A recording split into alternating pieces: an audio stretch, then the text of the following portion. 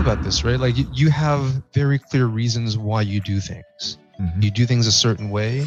On one hand, because if I do things in this way, what does it give you? Like you gain pleasure from it, or you kind of move away from pain, right? It's the Tony Robbins, why do we do anything? Moving toward pleasure, moving away from pain, mm-hmm. right? So you think of it as positive motivation, negative motivation, or normative.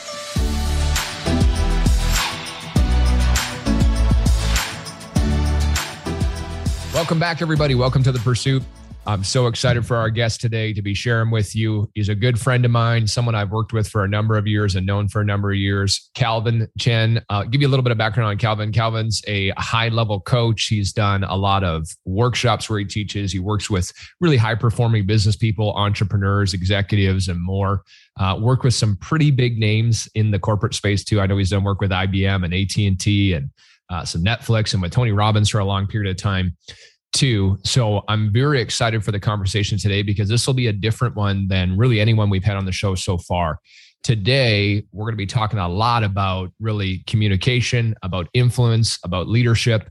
And I know that all of us listening, no matter what you're doing, we all have to communicate. We're all influencing and we're all leaders in some capacity. So I couldn't be more thrilled. Calvin, thanks for taking the time. Oh, Ben, I'm excited to be here. Thank you. Me too, man. So just to really quickly, so we can give people a little bit of background, you've been doing this for a long time now. Why don't you kind of give people the quick Cole's notes? Here's the story. Here's how I ended up doing what I'm doing and yeah, how you got to where you are today. Yeah. So I've had some practice telling the story, and every time I tell the story, it's like, how do I tell it in a shorter amount of time? Right. Right. But basically, I'm an executive coach, right? I've been doing this. I've had my own coaching practice for 8 years now. About 7.5 years before that, I was selling coaching for Tony Robbins. Right before that, I was cold calling for him. Right before that, I was bouncing around a couple of different kind of dead-end sales jobs because right before that, I had just graduated college with a degree in bioinformatics. And so I was slated for a life of science and math my whole life. And when I graduated from college, decided to be an entrepreneur. I didn't know the first thing about it. I just kind of had the ego to say, all right, I'm going to go do this. I'm going to make my millions. And then very quickly, I found out that I was really bad with people. And so it's amazing to me that, so I decided to go into sales because I figured I'm so bad with people that I need to really get good at this, right? Because it was either that or tuck my tail between my legs and go back into biotech. And so I still had some residual ego left over. And it's amazing to me that, right, like I started from this place where I had a lot of great ideas.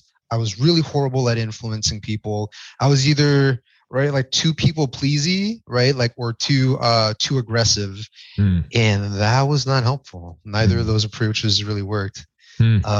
And like fast forward to now, a lot of the workshops that I teach are around leadership, communication, influence. All of my income over the last 15 years I've been commission only, and it's dependent on my ability to communicate and help people to communicate better. And none of this was anything that I think I was naturally born with. It's something that I had to really intentionally learn along the way. So it's kind of fascinating. Yeah, I think that what you just said, that last part there is so important too, because there's certainly some people listening that are maybe more naturally gifted communicators, but I think the majority of us, it's not necessarily a strength that you're just born with, right? And you develop it. And whether you're listening thinking, I'm really great at communicating with people, or I'm not so great, the one thing I know is all of us can get better. Is 100% we can get better. So let's jump right into it. When you start thinking about, okay, really, if you want to become a more effective communicator, whether that's as a parent and you're raising your children, whether that's just your friendships or it's in a business setting, why don't we start right away? What do you think the key elements to really start to become a more effective communicator? Well, that's kind of a loaded question, just because it's really, there's so many different pieces to it, right? But at the same time, we want to keep it simple. That's one of the keys to effective communication, is simplicity. So, right, on one hand, how direct can you be about what it is you want to say with as few words as possible? the more words you use, the more your meaning kind of gets diluted and lost, right? So there's that. But can you state it in a way where it's compelling to the other person, right? It matches with their values, or it's something that matters to them versus something that only matters to you versus something that's just kind of factual and it's just plainly neutral. Can you state what it is that you want to say in a direct way, but in a way that's compelling, right? And then also, can you do it in a way where you don't cause the other person to get defensive and put up a wall, right? People don't like being controlled.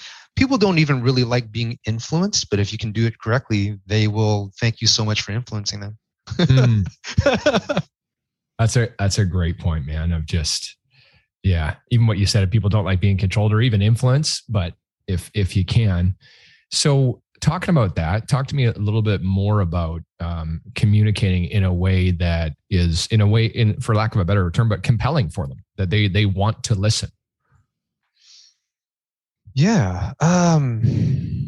So everyone has, you think about this, right? Like you have very clear reasons why you do things. You do things a certain way. On one hand, because if I do things in this way, what does it give you? Like you gain pleasure from it, or you kind of move away from pain, right? It's the Tony Robbins, why do we do anything? Moving toward pleasure, moving away from pain, right? So you think of it as positive motivation, negative motivation, or normative motivation. What is normative motivation? Well, it's just kind of who I am. It's my idea of who I am. It's my identity, let's say. So if I see myself as this kind of person, then I'm going to do things in this way because it's just my identity kind of it norms my behavior, basically. Like it kind of says, this is how I do things. That's how I want to keep doing things. And so if you want to state things in a way that's compelling to the other person, then you need to take some time to think through, what do they care about? What do they not want? What do they really want? What kind of person is this anyway? And can I frame what it is that I want to propose or suggest in a way that resonates with them, right? Tony Robbins says, in order to influence someone, we need to understand what already influences them. Yeah. And I guess that, at the end of the day, it's kind of a interesting thing to think about, because to be influential with people in that regard is you got to find out more about them. I think. Would you agree that's kind of the starting process? Absolutely. I think on one hand, it's pretty general. You can, in general, kind of guess at what people want. They want to be healthier. They want to be happier. They want to have more money, stuff like that, right? And like in general, if people want to experience less pain, they want to have less problems, less worries, and all that. So that's pretty general. But I think that's enough to I can assume that reasonably, and then state things in a way where it kind of points you more toward what it is that you want than what you don't want. But I think outside of that also, it is really helpful to just take the time to understand Ben. And right, like in what way, like when Ben thinks about having more money, or when Ben thinks about being happier, what specifically is it that Ben wants in order to be happier? What's missing for Ben? What's hurting for Ben? What does Ben fear? What does Ben kind of secretly like that he won't really like tell people because he feels like it's kind of taboo or whatever that is, right? Like if we start to understand people, how they feel, what are they feeling? What do they fear? What do they want to avoid? What do they find really pleasurable? It's kind of taboo. Then you have more data points. And why do you think in leadership too, and again, everyone listening is a leader in some capacity, but certainly when we think about, let's talk about the business environment. Why do you think in leadership, more people aren't taking the time to find those out about whether it's their staff or their teammates or the people they work with or whatever it might be, or even our family and friends? Yeah. So in general, right, because I have to speak in broad strokes right here. If it was an individual person, I would just ask them. But in general, people live busy lives, right? And in business, there's specific outcomes that we need to get to. And if we don't get to those outcomes, then the business starts losing money. We could lose clients, right? The client might want to go to a different vendor, a different business that service their needs better. And so there's a lot of pressure in business. It's not, there's a lot of things at stake, let's say. It's high stakes, right? And so when you get that pressure, then, and the business owners in a state of, I got to make this happen because it's my survival on the line, right? Then you're kind of thinking about your own stakes. And you're not necessarily taking the time to think about the other person's stakes or the other person's interests who you're trying to influence, because you're coming from what your own interests and your own stakes are, which is very natural. And you got to think about that stuff, right? This is your business. But when there's too much that pressure, then you're not really thinking about other people's stakes as much. In fact, it should be obvious is what the business owners say. And it's not obvious, right? It's not obvious, right? Even if it were obvious, well, those are your reasons. Those aren't necessarily other people's reasons for why they might want to do things. I think added on top of that, this is kind of social commentary maybe, but I mean, the way that we grew up, right? Our parents didn't necessarily take the time to understand what we enjoy, what we like, and then kind of frame things in a way where it's like, hey, you should do this because this is what's good for you and it's going to get you more of what you want anyway. Right. It was more command, control, and compliance. Absolutely. The way that we did things. And so when you're a business owner and you're in a state of playing to not lose, most likely you're just most likely going to come from a place of command, control, and compliance because you're in that state of playing to not lose. But also you're the business owner. And so you have the authority. And so when you have the authority, you kind of have less need for empathy, which, I think that's just the human nervous system and how it's set up. Yeah. Right. I think what you were just talking about with really that control and compliance, I feel like probably for a lot of us, and whether it was in previous work life or certainly growing up where, like you just said, this is the way things are. Do it because I said so. And, we may not even realize that now I'm actually showing up that way in my business that I'm in, or in the team that I lead, if you're in the corporate world or whatever it might be. And I think a big part of what you're talking about too is awareness, right? Is am I even aware of if the fact that I'm not leading in an effective way? I think some of this stuff can be obvious, but I want to ask you this too. So let's say, someone's listening thinking, no, I'm good. I'm really good influencer, really good at leadership. What might be a good way to examine, if you will, to figure out, okay, how effective am I really showing up in leadership? Do you love your people and because they're so awesome and they're doing what they're needing to do and they're kind of like proactively solving problems without really taking up too much of your time? Or are you like, I love my people, but right? And there's a pretty good list after that but right there. And so if it's I love my people and there's a pretty good list behind that but, it doesn't mean that you're not an effective leader, but it means that you have opportunities to be more effective there, most likely. Yeah, that's such a good answer to that. And I've experienced that. I know I've been through that for sure. And we've had those conversations. It takes a shift. It takes a shift to really start to love people and not have the but, right? Of if they only did this, for sure. Yeah. That's so good. So I guess in kind of this context, I think that a lot of people listening can appreciate what you just said, where I love my people. No, I do love my people, but if they would do this, this, and this. Yeah. And we were talking about this a little bit earlier too before, but really the idea of, I think something you get talked to a lot about is this idea of, man, what's wrong with my people, right? Why aren't they listening to me? Why won't they just do that? I did it. Why don't they just do it? And so I think these are conversations that a lot of leaders all across all the things that you do are a common theme. So tell us your thoughts on maybe that context or subject, or let's dive into that a bit.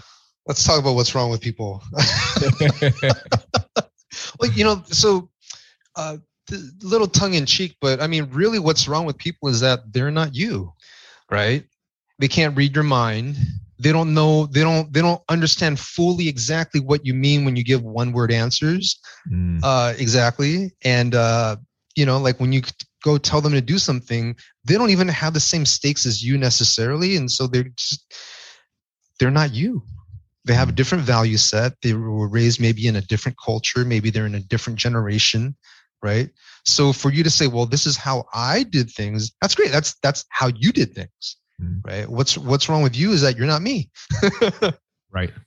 Basically, I mean, like that's what's going on. And so then from there, it's kind of like, okay, everyone has a different model of the world, right? Everyone has different stakes and interests, and really everyone also has varying levels of competency at something, right? Even if we're in the same martial arts school, right? Jimmy has longer legs, he's going to be better at throwing kicks long range, right?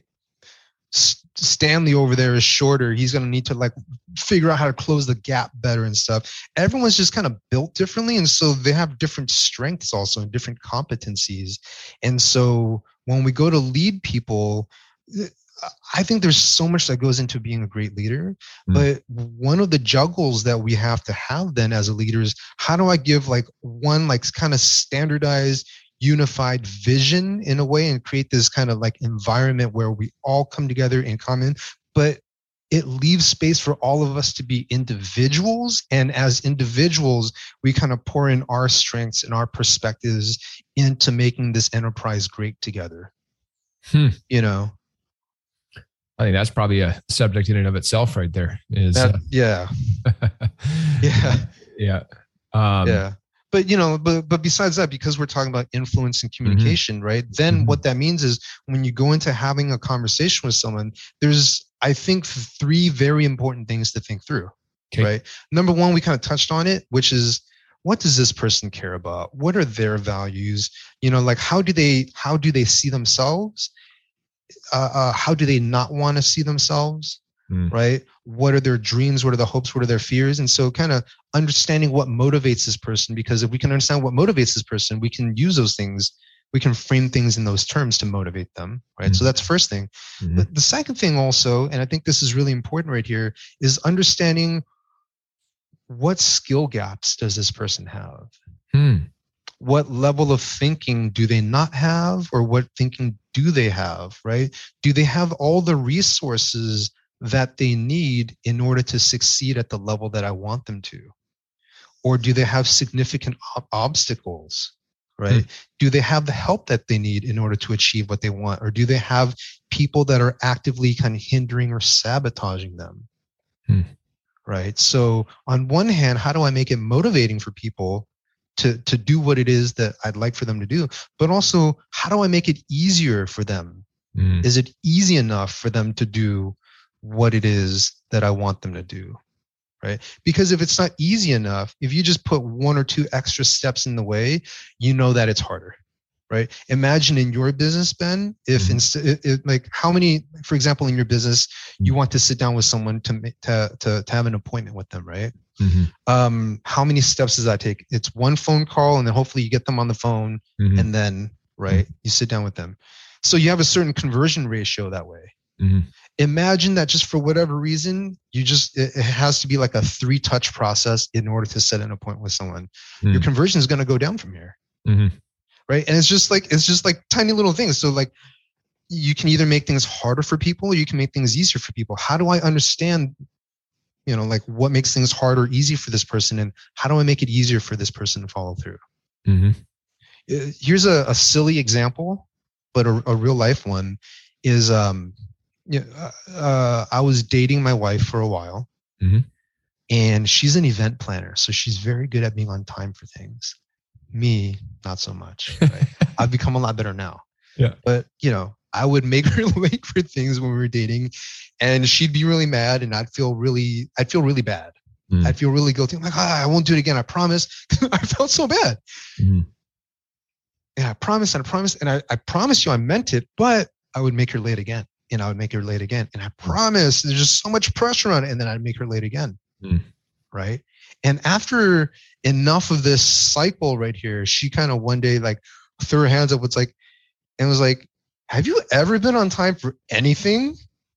And I couldn't even get defensive about it because it had happened so many times. But then when she asked me, my life flashed before my eyes. And I realized, no, I haven't really been on time for anything, actually. Like, I remember like very specific moments in childhood. My dad's like yelling at us in the car. We're at the stoplight, and when it turned you get the green arrow, he just pulls a U-turn and goes home and says, "This is too embarrassing. We're not even going to go anymore." Like, that happened a lot. So I didn't have the thinking, right? So, and it sounds really silly because it's like, come on, dude. Like, you don't have, this is your own business right here. Like, this is your own livelihood right here. You can't just be on time for things. Get out of here. And it seems so minuscule.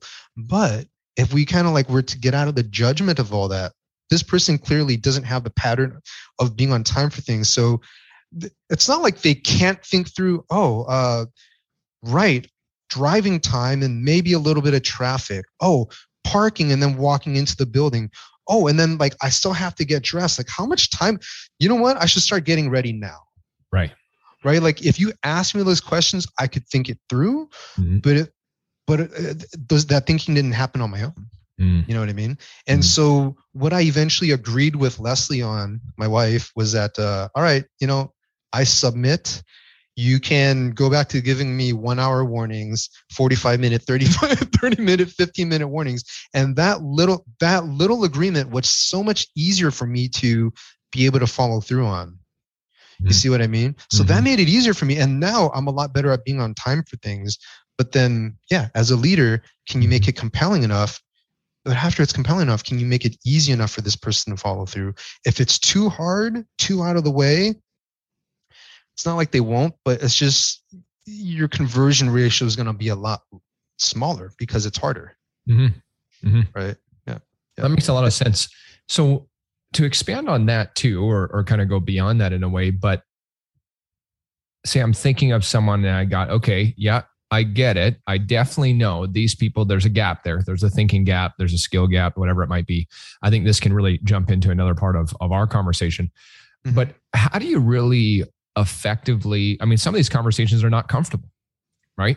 You're working with this person, and whether that's your staff or whether that's somebody in your business or whatever it might be.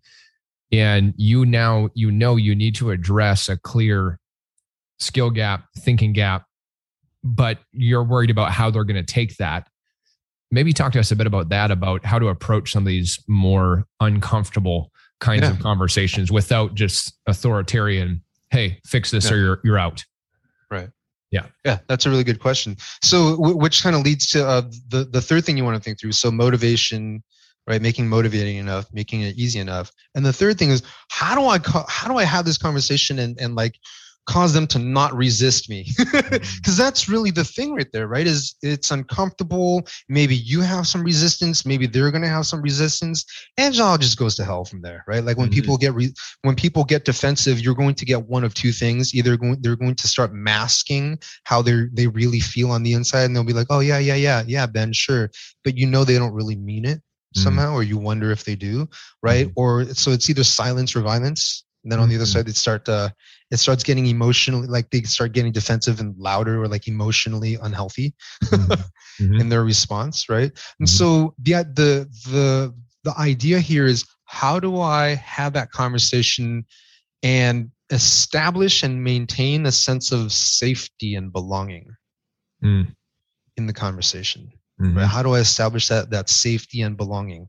And so there's a couple ideas here. Right? Like, first thing is it would really serve you, the leader, the influencer, to first of all, look at the situation with judgment-free awareness. And now, what does that mean to you when I say judgment-free awareness? Yeah, I think for me, it's kind of, I guess in a way, sometimes it's hard, but to just be more objective about, remove the emotion from it in a way is what it would be, is not, it's not good or bad. It's just, this is what is. Calvin's late, period. Yeah. Not good or bad. Yeah. It just is, right? Not necessarily good or bad. I'm probably don't even understand all the context behind it. Right. So it is, and then I can get curious from there. Right. So what's great is that it's like an open-minded awareness. Like, okay, this just is. Before I start labeling it, let me try to understand what else is going on right here. And what that does is that really saves you from coming in and coloring this person with your judgment, because a judgment is an assumption, and the assumptions that we carry into a conversation about people turns into accusations pretty quickly. Like you can accuse someone of being lazy or weak or not wanting enough, wanting it enough, or maybe like this isn't right for you. And you don't even have to say those words. A lot of times people do say those words on accident. Right. But just if you have that judgment, it's going to come through and it'll make people defensive because they're like, no, I'm not. Right. Yeah. Right. Yeah. And so first of all, judgment-free awareness, to be able to approach the situation, open minds, right? Open minds, open hearts. And so come in here, judgment-free awareness. You also want to establish some sort of a permission space. Okay. Like, hey, like I want to talk to you about something right here. There's something not quite working, but I have some ideas. Can I put them on the table with you? And just asking, can we talk about that? Do you have 5 minutes? When can we talk about this? Right? Can I ask you about that? Help me understand, please. It's such a subtle linguistic device. But notice what that does, right? Like what's your sense of that? What does that do? Well, I think just the fact that you're asking, there's no, again, that judgment-free awareness, but there's no, I'm not being attacked by any means. And so therefore I'm going to be more open. So you by asking, then yeah, sure. You can talk to me about that versus, hey, we got to talk. Yeah. Like I'm not like, I'm respecting your boundaries. I'm kind of like, before I come in, I knock on the door. You're going to open the door because I knocked on the door, most likely. Right. But in doing so, I give you the choice to say, no, I don't want to have that conversation. And a very funny thing happens right there is that when I ask that question, you get the chance to say no, which means that when you say yes, you have ownership over that now. Right. And so when you're stepping into the conversation that way, you chose to come into this conversation. Now it's not me barging in. I'm not foisting something upon you. It's something that you chose. So there's less, you have less occasion to resist because you chose, right? Remember when Aladdin was like, hey, Princess Jasmine, you want to ride on this magic carpet? She's like, I don't know, right? It's like, well, do you trust me? And he gave her the chance to say no. Do you trust me? And she's like, well, now that you ask, maybe let's try. Right. But then like now flying on the magic carpet was like within her permission space because she chose. And now you can go anywhere, like thousands of feet in the air, no seatbelt, it's fine. Right. So establishing some sort of a permission space and kind of paying attention to when this person feels like unsafe again or whatever, and they're kind of reestablishing that permission space. I think that like a black belt move in situations like this is to be able to speak about what's going on, but always having your finger on the pulse of, is this person starting to feel a little resistant? Because if they are, then I want to back off the content of the conversation and reestablish the context, which the context, right? Judgment-free awareness, permission space, and then the third piece to that is some sort of shared purpose, some sort of a shared why, right? So, hey, I want to have this conversation with you because I think there's just a whole nother level for you, right? I don't want you to think that I don't think you're doing enough. I don't want you to think that I don't think you're trying right here, okay? But I want to see you performing things at this level, and so can we talk about that? Right? Just sharing where I'm coming from. What is my intention right here? And can I share my intention in a way where it's a noble intention? It's not only about my needs and my wants, but it also includes what I want for you. And what I want for you is, right? I've taken the time to think through what it is that you want for you. Right. So I'm able to share what my intention is, and I have to mean it, obviously, right? And it's not just a technique. I genuinely mean this. But if I can genuinely mean that, hey, I want to have this conversation with you, you might not feel comfortable with it at first, but here's why I want to have the conversation. And it's something where I care about you. That's why, right?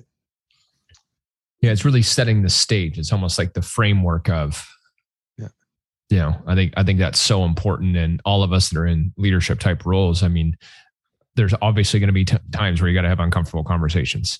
Yeah. And I think you probably err for most people on one side or the other. One is I'm just going to avoid it. Yeah. Or 2 is you're immediately kind of authoritarian. Boom, you got to fix this. What's wrong with you? Which always ends really, really well. Yeah. I recommend it. Yeah. No, that makes a lot of sense. I mean, that's a great way to approach it. What do you find? And I'm sure we talked about some of them, but in all the coaching you've done, the workshops you do, working with leadership teams, everything, what do you find maybe the common, beyond the what's wrong with people, but the common challenges that people are facing in leadership today? Common challenges that people are facing in leadership. Mm-hmm. I don't think leaders really, and this is people in general, right? So it just kind of gets amplified for leaders in particular, but leaders have a lot going on. Like they're juggling a lot. Mm-hmm. There's a lot at stake, mm-hmm. and it all depends on them, but they depend on their people. There's a lot of pressure. Mm-hmm. See what I mean? Mm-hmm. And I find that for most leaders, it's, if I were to boil it down to one thing that kind of leads, like the one thing that enables the 100 things, mm-hmm. would be that they don't have the space.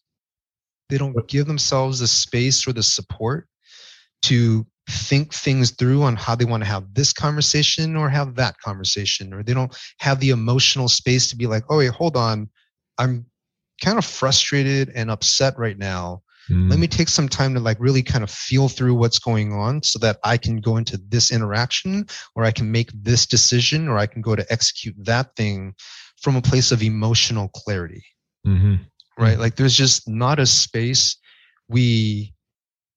that leaders kind of naturally give themselves, because most of the times people get into a position of leadership because they're a high performer. They're a high achiever.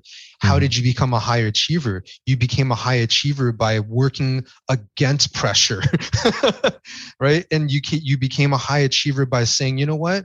Tremendous amount of pressure right here, but I can take it. I can get by and make a lot out of nothing. Mm-hmm. So it's kind of one of those situations where what got you here isn't necessarily going to get you there. And my coach stated it to me in a different way, but I thought it was so bang on and just on the money. He said, like when you're a high level player, your needs just kind of like your needs become that much more important. You're not going to find an Olympic athlete who eats trash. You know what I mean? You're not going to find a high level you're not going to find a high level athlete who's taking care of themselves like a regular high school kid takes care of themselves, right? Sure. Like your nutrition's dialed in. You kind of have a really good sleep routine right there, right? You probably have sleep devices monitoring how you're sleeping. You have a really killer rehab and prehab routine. Like all these systems of support are really dialed in. But for most leaders, they haven't developed that yet because they're still coming out of that high achiever sort of mindset.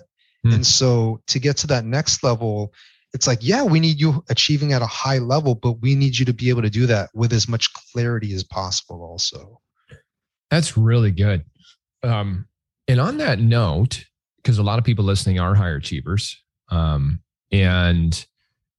so creating some space for yourself to, I think really, what you're talking about is rather than just reacting to a situation, it's creating the space so you can effectively respond to what may be going on.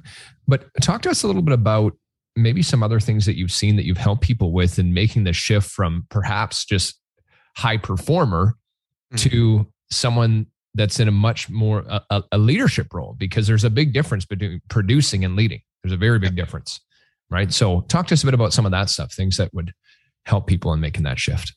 So I'll offer a metaphor first and then kind of get into more tangibles, right? Yeah. Okay, so I think of it as you're going from being a warrior, which as a warrior, right? Like you just got to do it. You got to have thick skin, go out there and just give it your all. It's either you're dying or the other person's dying kind of thing, right? So like that's being a high achiever. Like that's where most people are like as high achievers, right? Mixed with some intelligence and technical know-how and stuff.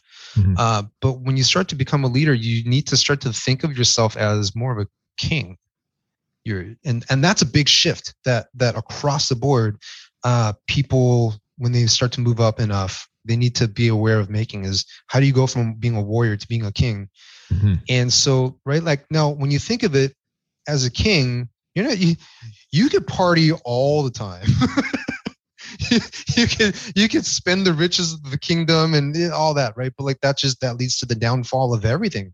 Mm-hmm. So you need a really good environment around you to where your needs are handled and taken care of, so that you can be focused on the needs of the kingdom and the needs of your allies and kind of like what challenges could come from where. There's a lot more strategic thinking that comes into play right here. And you need to be able to communicate with people and be diplomatic and all that, which means that if you have a lot of like emotions that are not taken care of, you're not going to be able to do that from an even keel. Right. Mm-hmm. So the suggestion right here would kind of help a high achiever be a higher achiever, but also would help someone to be a better leader also, mm-hmm. which is to create a really good, I call it a personal foundation. Mm-hmm. So a personal foundation, like now we're talking about like your habits. We want to understand what your needs are, what your wants, like basically what your needs are in order for you to perform at a very high level, and then create an environment around that where those needs are kind of like met 99% of the time. So specifically, tangibly, this is where I'm looking at, for example, across the board would be having a good evening routine, having a good morning routine. How are you jotting down how do you manage your focus kind of throughout the day, right? Like how do you manage your calendar, but also how do you manage distractions? Like when are you doing your planning? Do you have a way to keep track of your people and what are this person's interests and needs and what are their skill gaps? What about this person? What about this person? Because there's a lot of big picture stuff that comes into play. Mm-hmm. And so we need to have good habits and a good structure that satisfies most of these needs, so that when you go to lead, when you go to play, you don't have any need. You're not like, okay, I got to try really hard, but I'm hungry. Mm-hmm. Right. And you need to kind of dial up your sensitivity actually to conflict and proactively solve those things. Where as a warrior, you can say, that doesn't matter as much. I can deprioritize those things because this is what's important to me right now. Well, mm-hmm. as a leader, I would want you to get even more sensitive to where potential conflict could come from, so mm-hmm. that you can solve those things proactively, so that when you're in the game, you're fully in the game. You're playing as a warrior, you're playing as a king, and you're not so worried about, like, are things okay between me and my wife? Right? Mm. Or is diabetes going to like end me or take me out of the game early? Just like these things that as a warrior, you think you have to neglect or that you can afford to.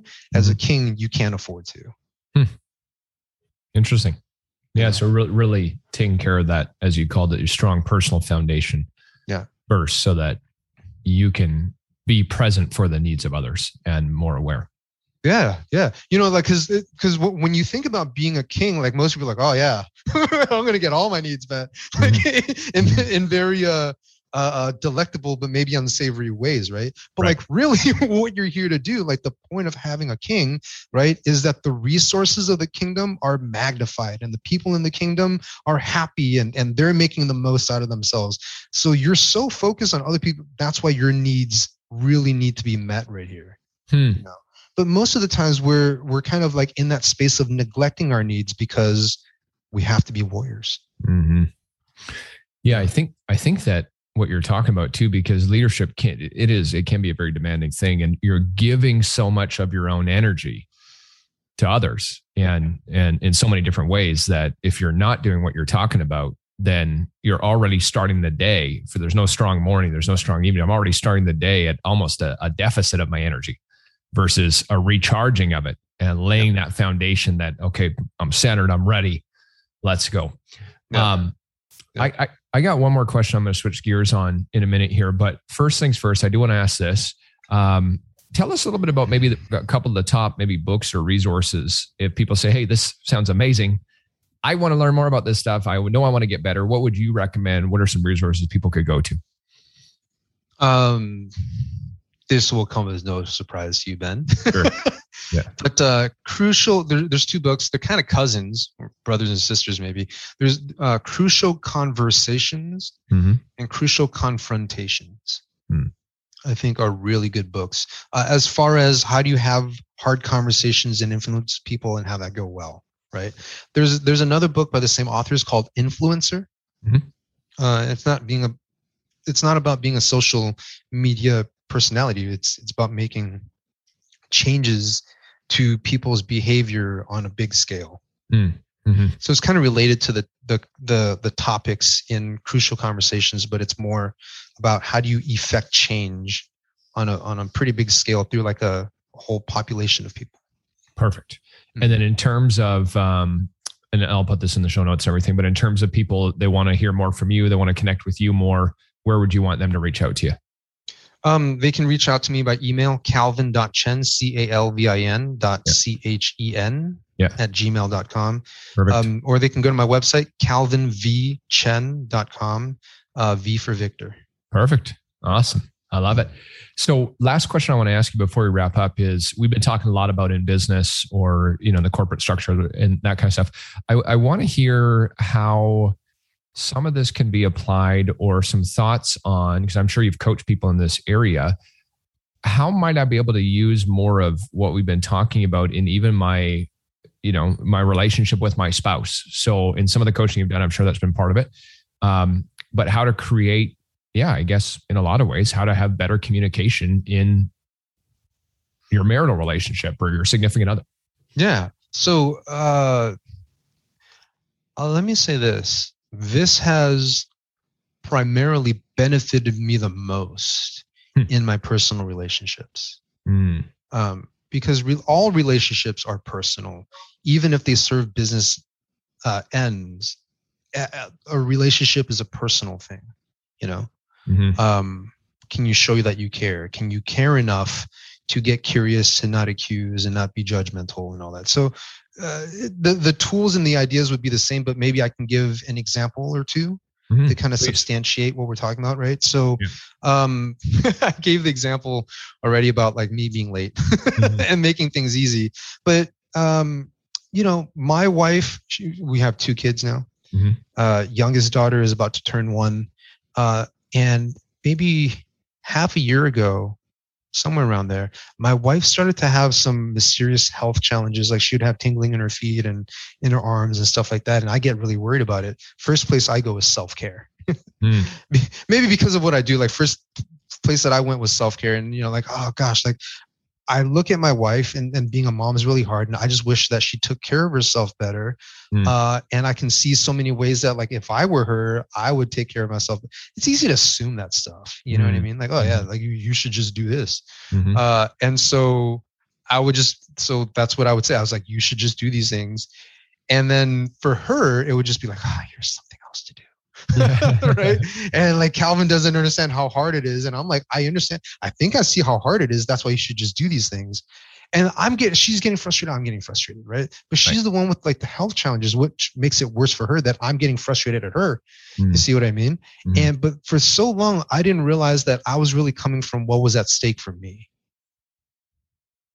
which was that I didn't want to have a wife who is constantly unhappy, having health challenges. I feel bad. Like these are actually like all my stakes that I was worried about right there. And I started to realize that I had this story in my head that she's not the kind of person who takes care of herself. She's not she just doesn't want to. Like that was the story that I had in my head. And so I realized that I had that story.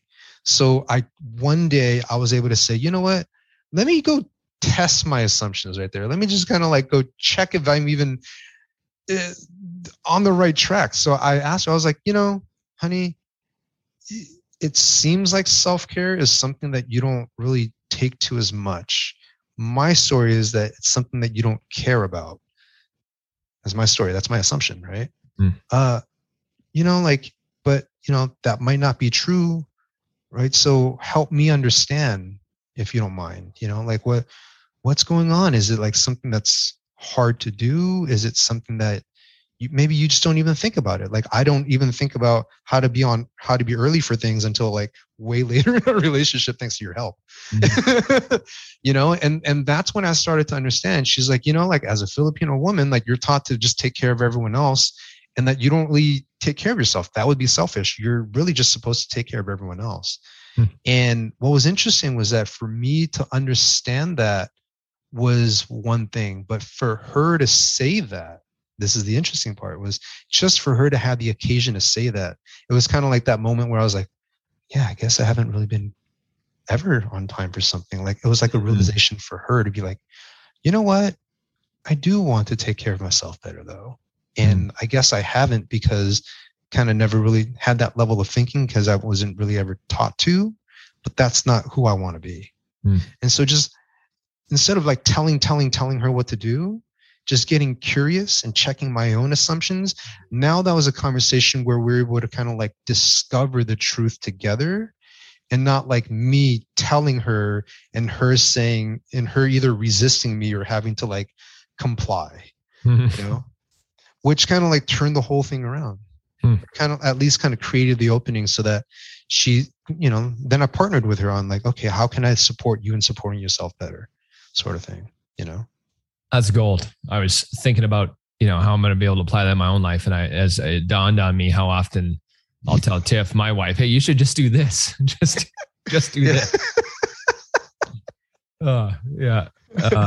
I got some work to do on that. Get better at my communication there 100%. Hey man, thanks so much for that time. This has been awesome. I love this stuff. I think that it's one of those areas that, as we start out the call, no matter how good someone thinks they are or aren't at this stuff, we can all get better at it. And the one thing all of us have in common is that we're always going to be dealing with people for the rest of our lives, right? And so we might as well get as good as we can at this stuff. So appreciate your time so much. Really fun doing this. I'm sure we'll do some other ones in the future too. And everybody, thanks for tuning in. Thanks for listening. Connect with Calvin. Connect with us on social media, by the way, and just make sure to share this. As always, share it with a few people. Get this out there. If you're new to the show, please subscribe, leave a review. Would love to hear from you. Thanks for tuning in, everyone. Have a great day. We'll talk to you soon. All right, everybody. Take care. Thank you, Ben. Bet.